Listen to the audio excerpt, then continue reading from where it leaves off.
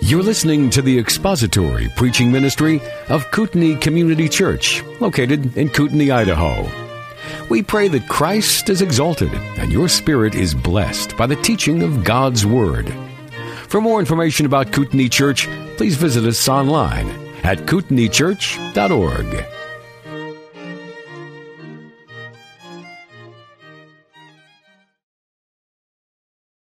Father, it is your purpose to make us like your Son, the Lord Jesus Christ. And so every day, your Holy Spirit is about that business. And we thank you for that, because without you, without him, without the Son, we wouldn't even choose that.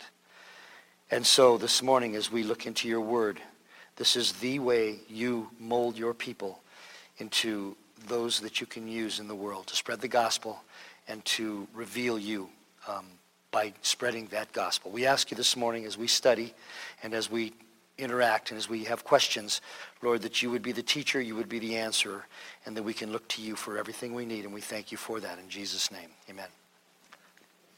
So let's open up our Bibles to chapter 3 of 2 Corinthians, and we're going to read from verse 12 to the end of the chapter. We will very likely finish the chapter today and then get into chapter 4. 2 Corinthians chapter 3, verses 12 through 18. Having therefore such a hope, we use great boldness in our speech, and are not as Moses, who used to put a veil over his face, that the sons of Israel might not look intently at the end of what was fading away. But their minds were hardened, for until this very day at the reading of the Old Covenant, the same veil remains unlifted, because it is removed in Christ. But to this day, whenever Moses is read, a veil lies over their heart. But whenever a man turns to the Lord, the veil is taken away. Now the Lord is the Spirit, and where the Spirit of the Lord is, there is liberty. But we all, with unveiled face, beholding as in a mirror the glory of the Lord, are being transformed into the same image from glory to glory, just as from the Lord, the Spirit. So before we get started, last week a question was asked about the millennial sacrifices. And I did not an in-depth study of it. It was something that I had never really gone into deeply at any given time over the last 4 decades, which I have no excuse. That's enough time to have looked at it, but I didn't, at least in any detail. So without going into any kind of an exhaustive study, the reference that would have been made was to Ezekiel, mostly Ezekiel chapter 40 through chapter 48, verse 1. And that section deals with what looks like and is a resurgence or a reinstitution of sacrifice in the temple, the millennial temple. And so again, without going into an exhaustive study, let's turn to Hebrews. I don't want to steal. Well, Jim will. I make fun in some ways of him taking so long, but I have to say I have a great appreciation for someone who digs so deeply into God's Word that we get the kind of teaching that we do. So you all know it's in good fun. I am grateful for the way he digs into things, and he can take a great amount of time to unpack the beauty that is buried in God's Word. As we all know, there are surface nuggets, and then there's the mine shaft of God's Word that just goes down and is actually unplumbable. It's not really possible to dig all the way down, but he sure tries, and I appreciate it. Hebrews chapter 10, if you would, will give us a good commentary on the millennial sacrifices that are reinstituted in the millennial kingdom. For the law, we're going to read chapter 10, verses 1 through 4. For the law, since it has only a shadow of the good things to come, not the very form of things, can never, by the same sacrifices year by year, which they offer continually, make perfect those who draw near. Otherwise, would they not have ceased to be offered? Because the worshipers, having once been cleansed, would no longer have had consciousness of sins. But in those sacrifices, there is a reminder of sins year by year. For it is impossible for the blood of bulls and goats to take away sins.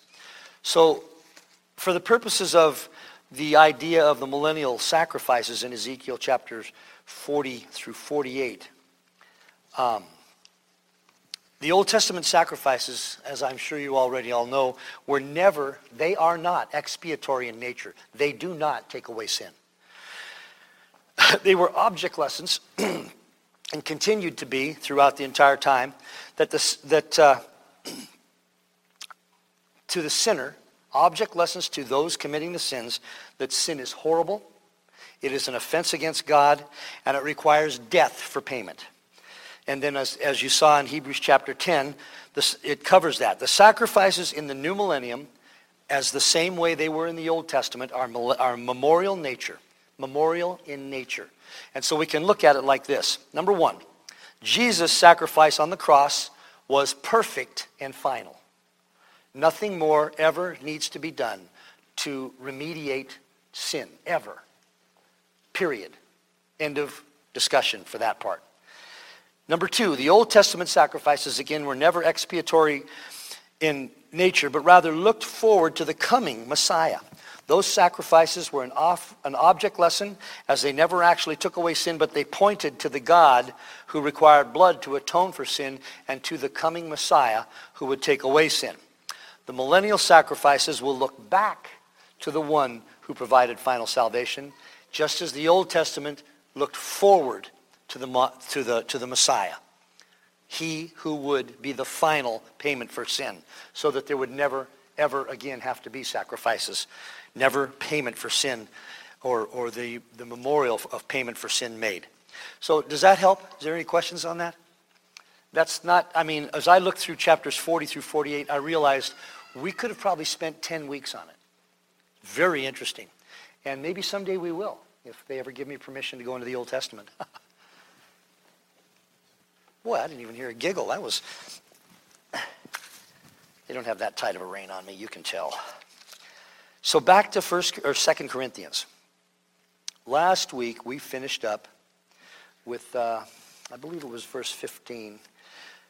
We were looking at the fact that even as Paul was talking to the Corinthians of his day, he said that even today, whenever the Old Testament, whenever the Old Covenant is read, the Jews have a veil over their eyes. They have a veil over their heart. They can't understand it.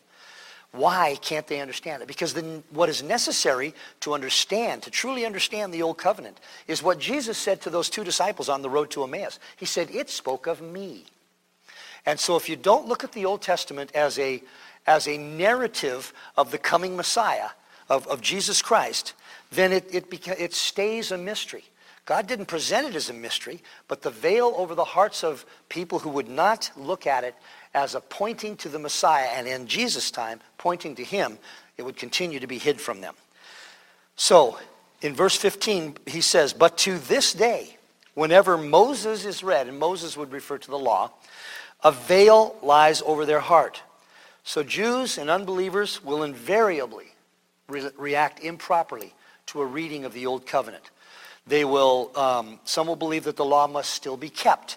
And so the Judaizers were traveling around, it's almost like they were traveling around following Paul, trying to undo his mischief, if you will, because he was preaching grace. And they would have to come around behind him and say, no, you still have to be circumcised. You still have to keep the law.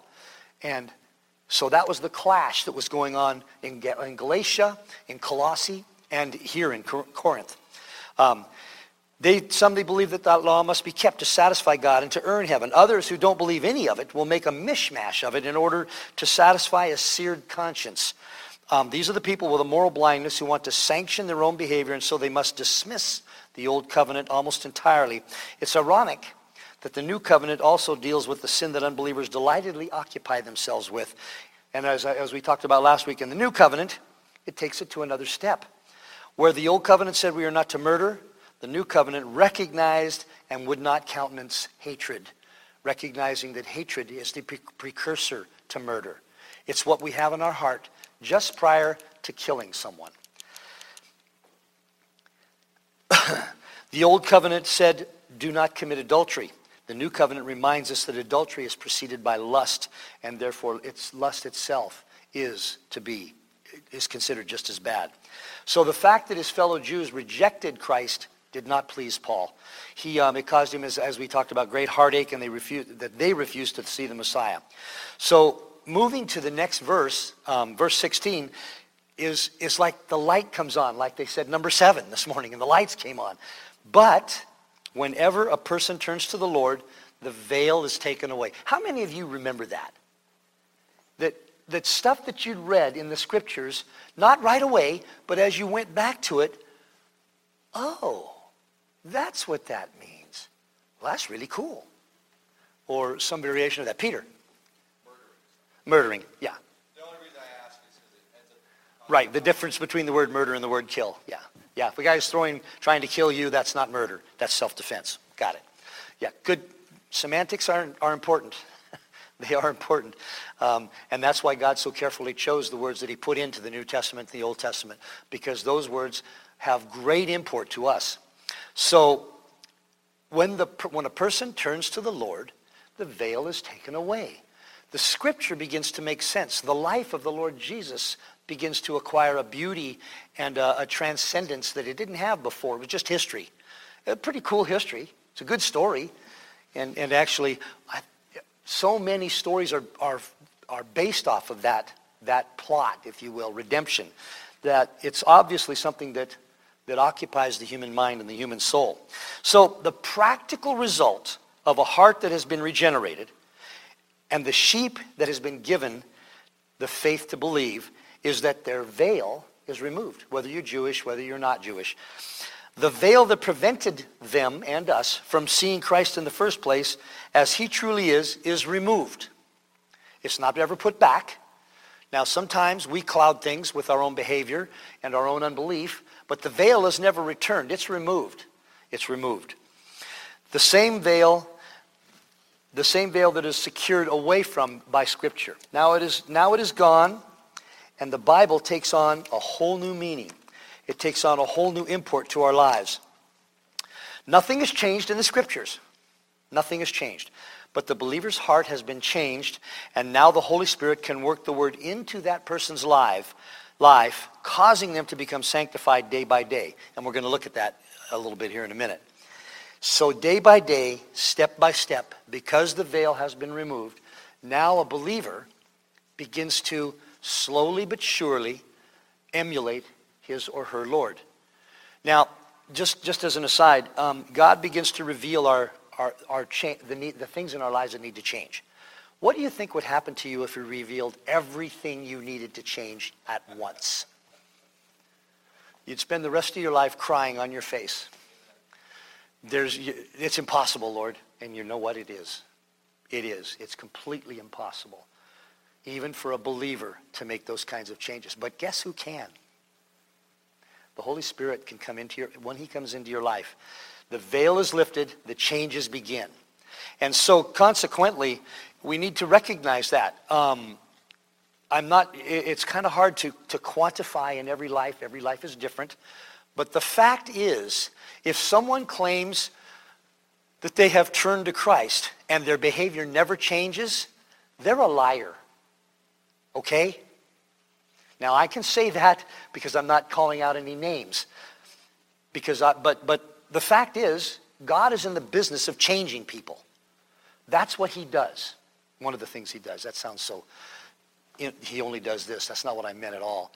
But so when a person is regenerated, they're given the faith to believe, they believe, and the Holy Spirit removes the veil, their life changes. They start doing things differently.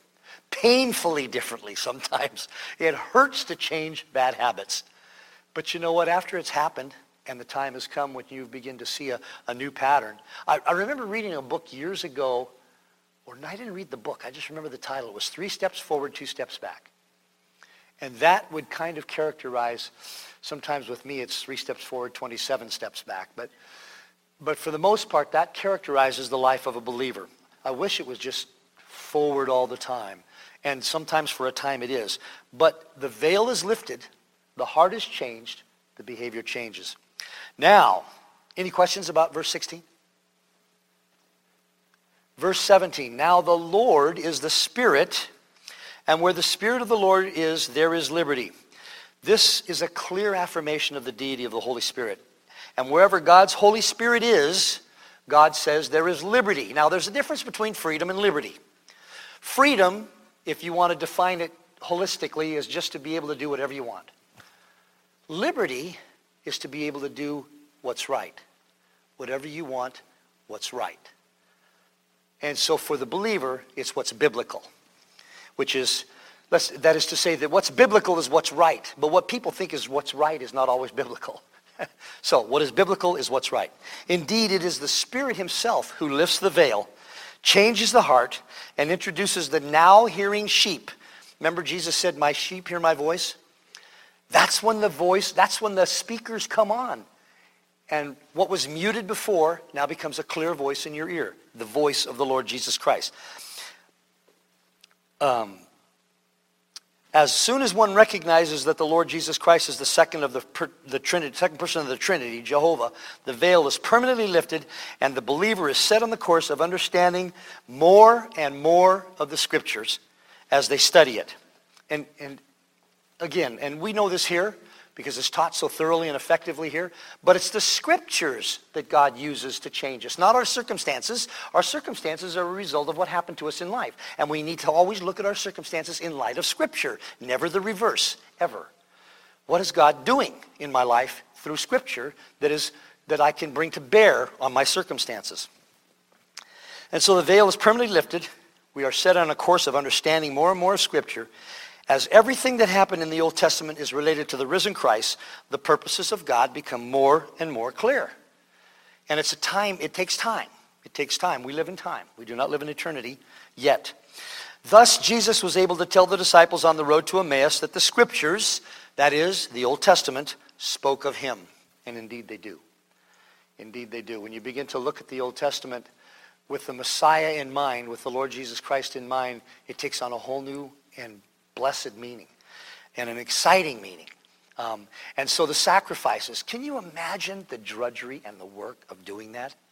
We're talking about blood running up to your ankles or deeper, and entrails and body parts and loud noises and cacophonies, that's in the thesaurus next to loud noises. I guess I said it twice.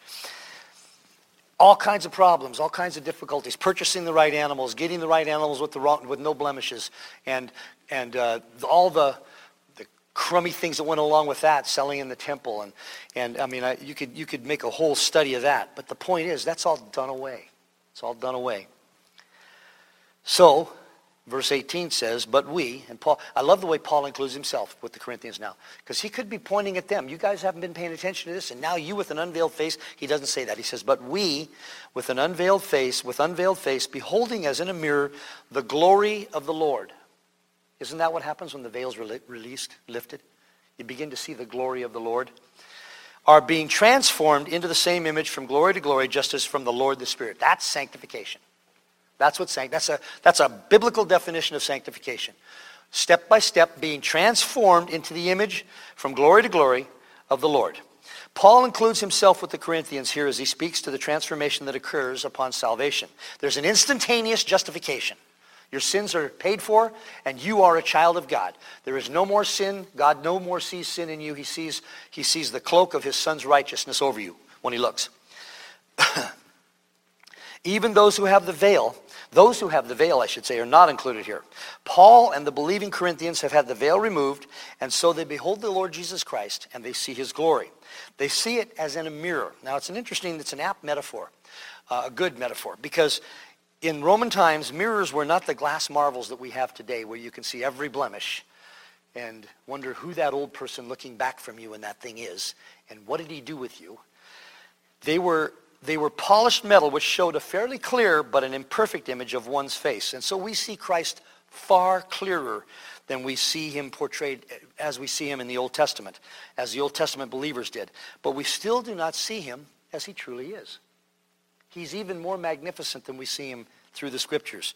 But the Scriptures does the job God intended for it to do, to bring us an understanding of who Christ is and what he is.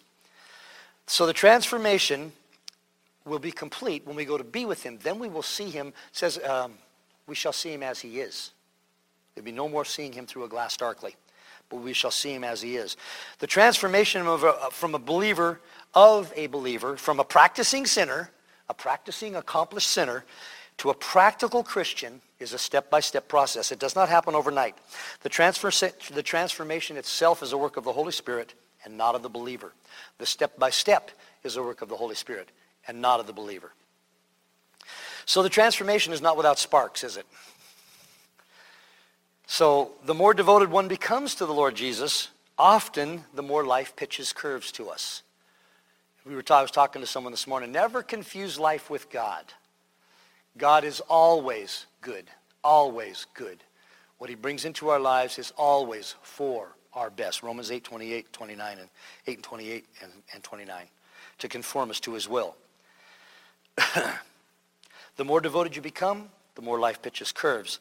Christ has overcome the world, and so will we. But for this brief time while we were here, it is a difficult walk. Our best life was ditched in the garden by Adam. Here we have hope and delight, but only in the Lord. And that delight often comes despite the hardships that life brings. The best is truly yet to come, and it is after this life. As Jim taught last week, when we look at Hebrews chapter 3, the focus must be on Christ. It must be on Christ, not on me, not on my circumstances. Now, that's not to say you ignore your circumstances. You bring Scripture to bear on them, and you deal with them as God directs. But our focus must be on our captain, the captain of our salvation. It is in him, and in him only, that we have life and godliness. We are, I don't feel like it sometimes, and maybe you don't, but we are being transformed every day into his image, day by day. Often that requires us to go through the difficulties that characterized his life. Drudgery, hard work, misunderstanding, and the like. We saw in chapter 1 that Paul had just come through some very great difficulties in Asia, actually that brought him to the point of despairing, or not being despairing of Christ, but despairing of life. He was, in a word, depressed. He talked about that. But he pressed on, knowing that he had set his hope on Christ, deliverance would come. Now, deliverance can come through bringing you through the circumstances or taking you home to be with him. Which is better? Paul wasn't sure. He says, I'm not sure which is better. It's needful me, he says it in Philippians, it's needful for me to stay here and be with you, but I would rather be with Christ. For Christ, to live as Christ, to die as gain, he said. Now, he wasn't putting down the Galatians. He wasn't saying you guys are bad company. He was just saying that Christ is better.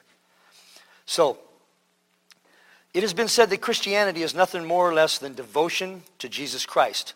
But the devotion brings with it tribulation in this world. And one other thing I should point out is as you grow closer to Christ, you begin to see yourself in much clearer detail. And as a Christian matures, they like themselves less sometimes.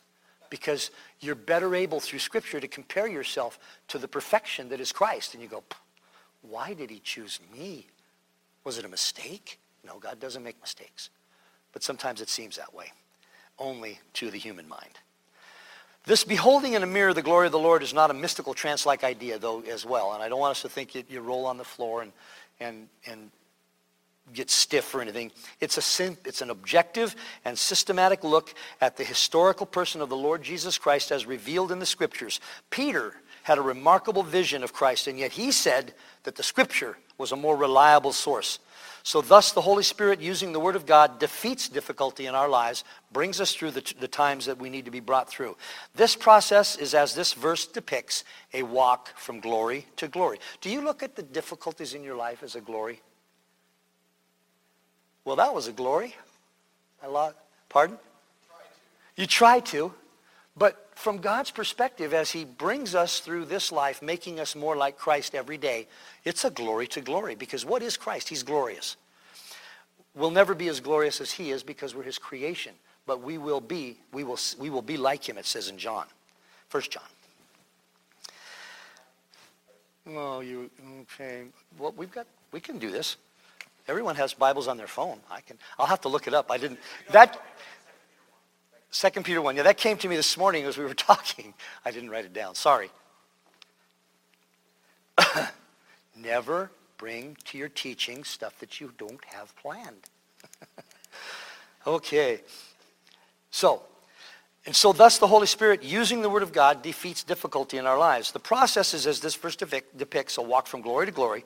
As the believer learns more of his own wickedness and sees the great magnificence of the risen Christ, he spends more time getting to know the Lord through his word. He becomes more and more like Christ. Old habits are done away with. New habits are made. Sinful patterns are destroyed, and patterns of godliness are established. There are defeats along the way because the flesh is still active, but the direction is upward. It looks like today's stock market. But don't use that as your permanent depiction, okay? Because the stock market doesn't do what godliness should do. So 3 steps forward, as we said, 2 steps back. 3 steps forward, 2 steps back. Thus progress occurs, and and if this progress is not seen, then it is unlikely that the person really is a believer. That's just a given.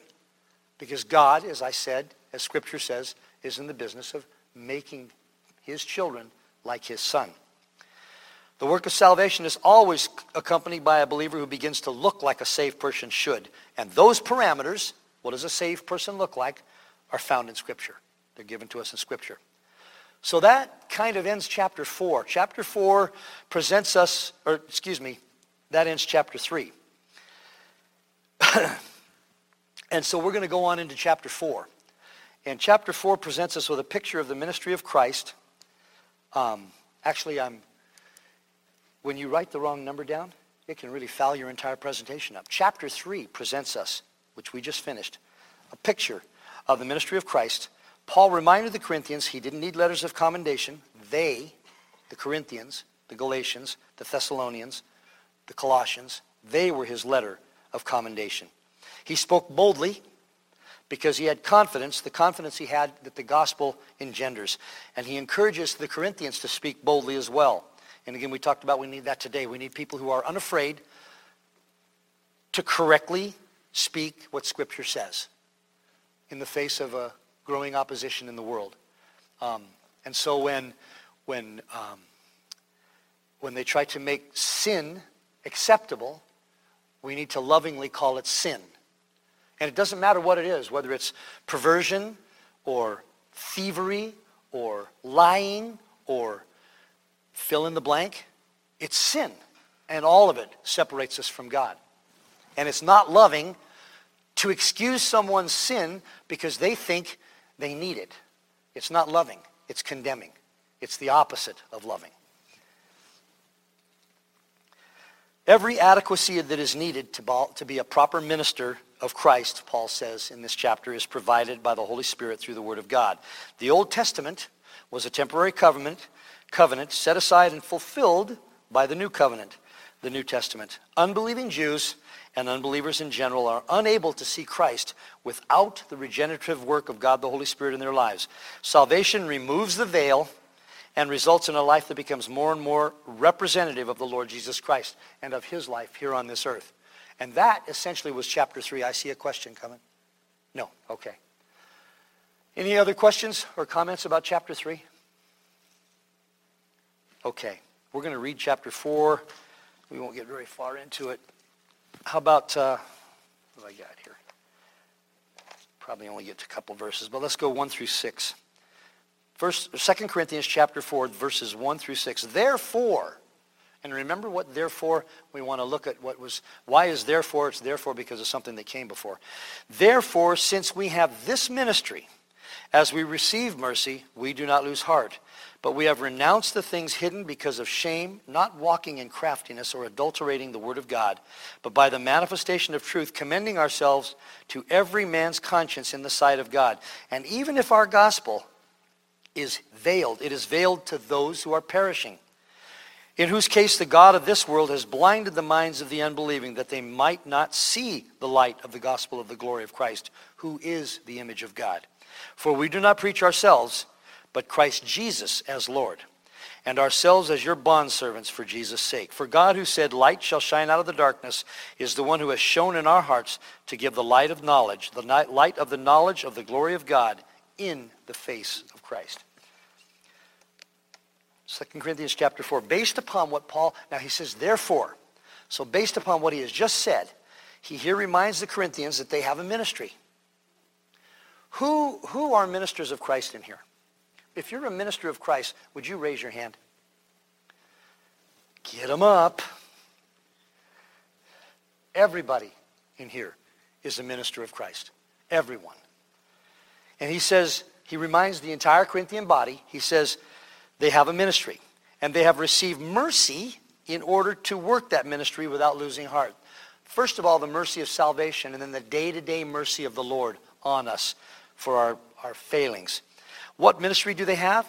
They have the ministry of life and not death. They have the ministry of grace and not works. They have the ministry of the new covenant, not the old covenant.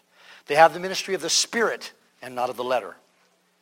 The ministry of blessing and not of condemnation. And that ministry is sustained, propagated, and blessed because of the mercy of the sovereign Lord of the universe on those whom he has tasked with spreading it. That would include all of the Corinthians in that church who were believers and all of us. I love the way God's word is so forward applicable. I mean, he was writing to a church about their specific difficulties. But because he understands human nature perfectly, his word communicates to us what it needs to communicate 2,000 years later. Remarkable. The word translated lose heart, by the way, comes from the Greek enkako, which means to give in to fear. It means to lose courage. It means to behave like a coward. It comes from the Greek enkako, and it's a strange combination of words to fear in, or in fear, in giving in to fear. The ministry of the gospel takes courage. Imagine, I'm thinking of that guy who flew into a headhunter tribe and ended up becoming a trophy. It takes courage to preach the gospel.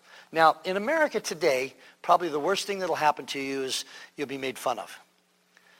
In some places, though, in this country, it's probably a lot worse than that.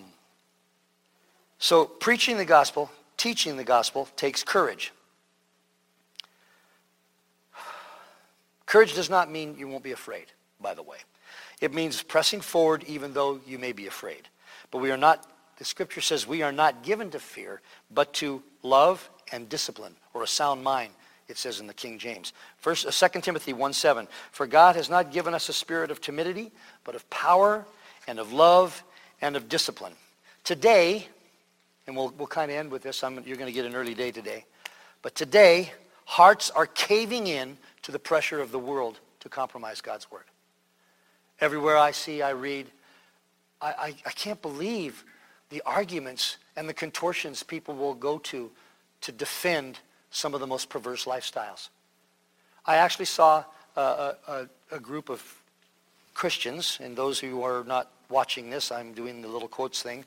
I don't know if they were or not, where they were apologizing to perverts because of the way they had treated them. Okay, let me address that. We are to treat everyone with love and care and concern.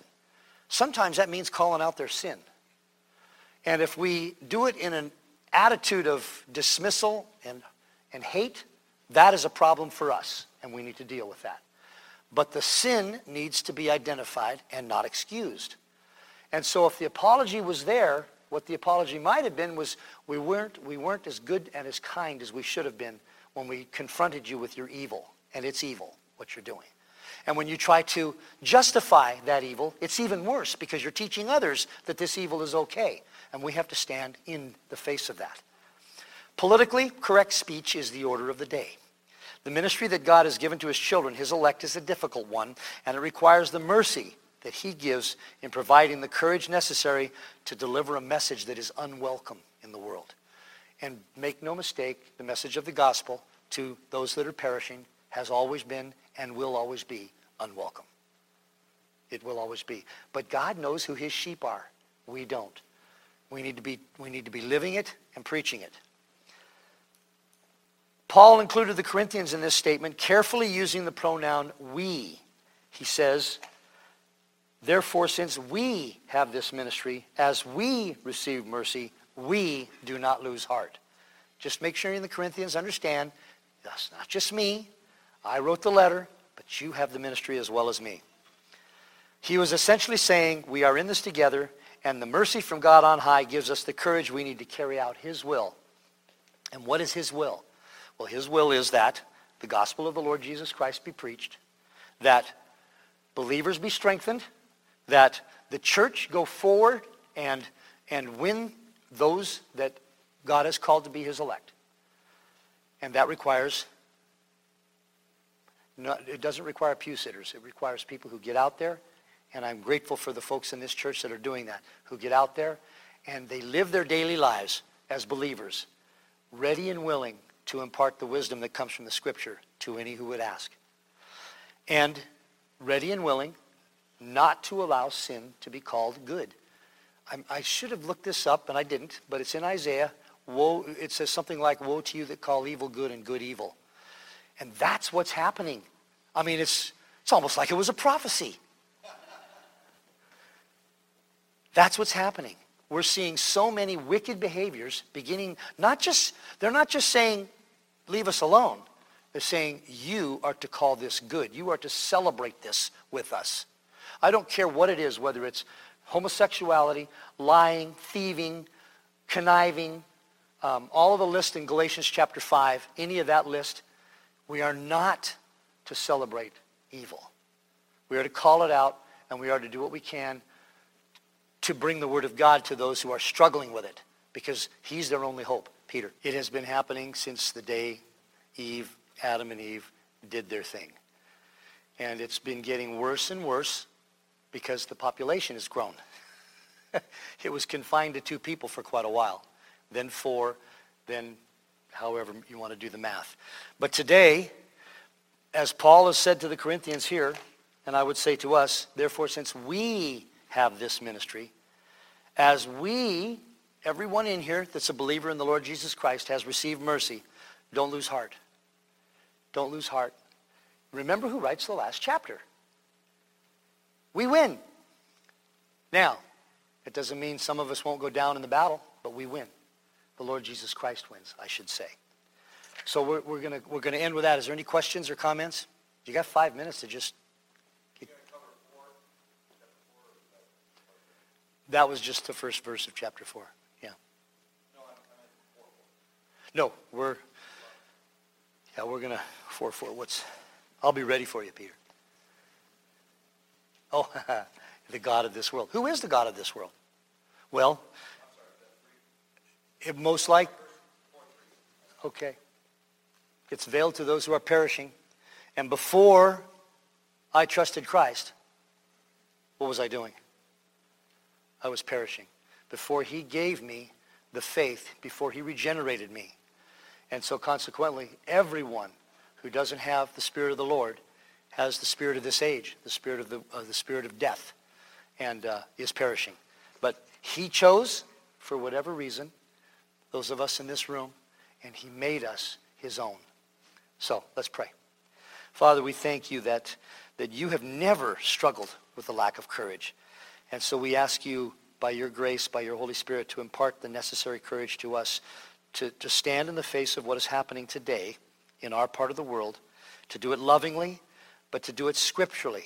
I say rightly second, but scripturally first, so that we might correct, rebuke, instruct, and care for those who need the correction of the Word of God. Because it is always true. It is always true.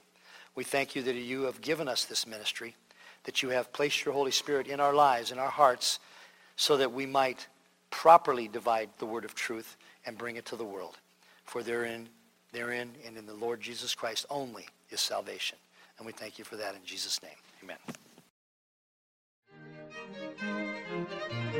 Thank you for listening to the latest podcast from Kootenai Church. If you'd like to learn more about Kootenai Church or to donate to our church ministry, you can do so online by visiting kootenaichurch.org. We hope you enjoyed this podcast and pray you'll join us again next time. Once again, thank you for listening.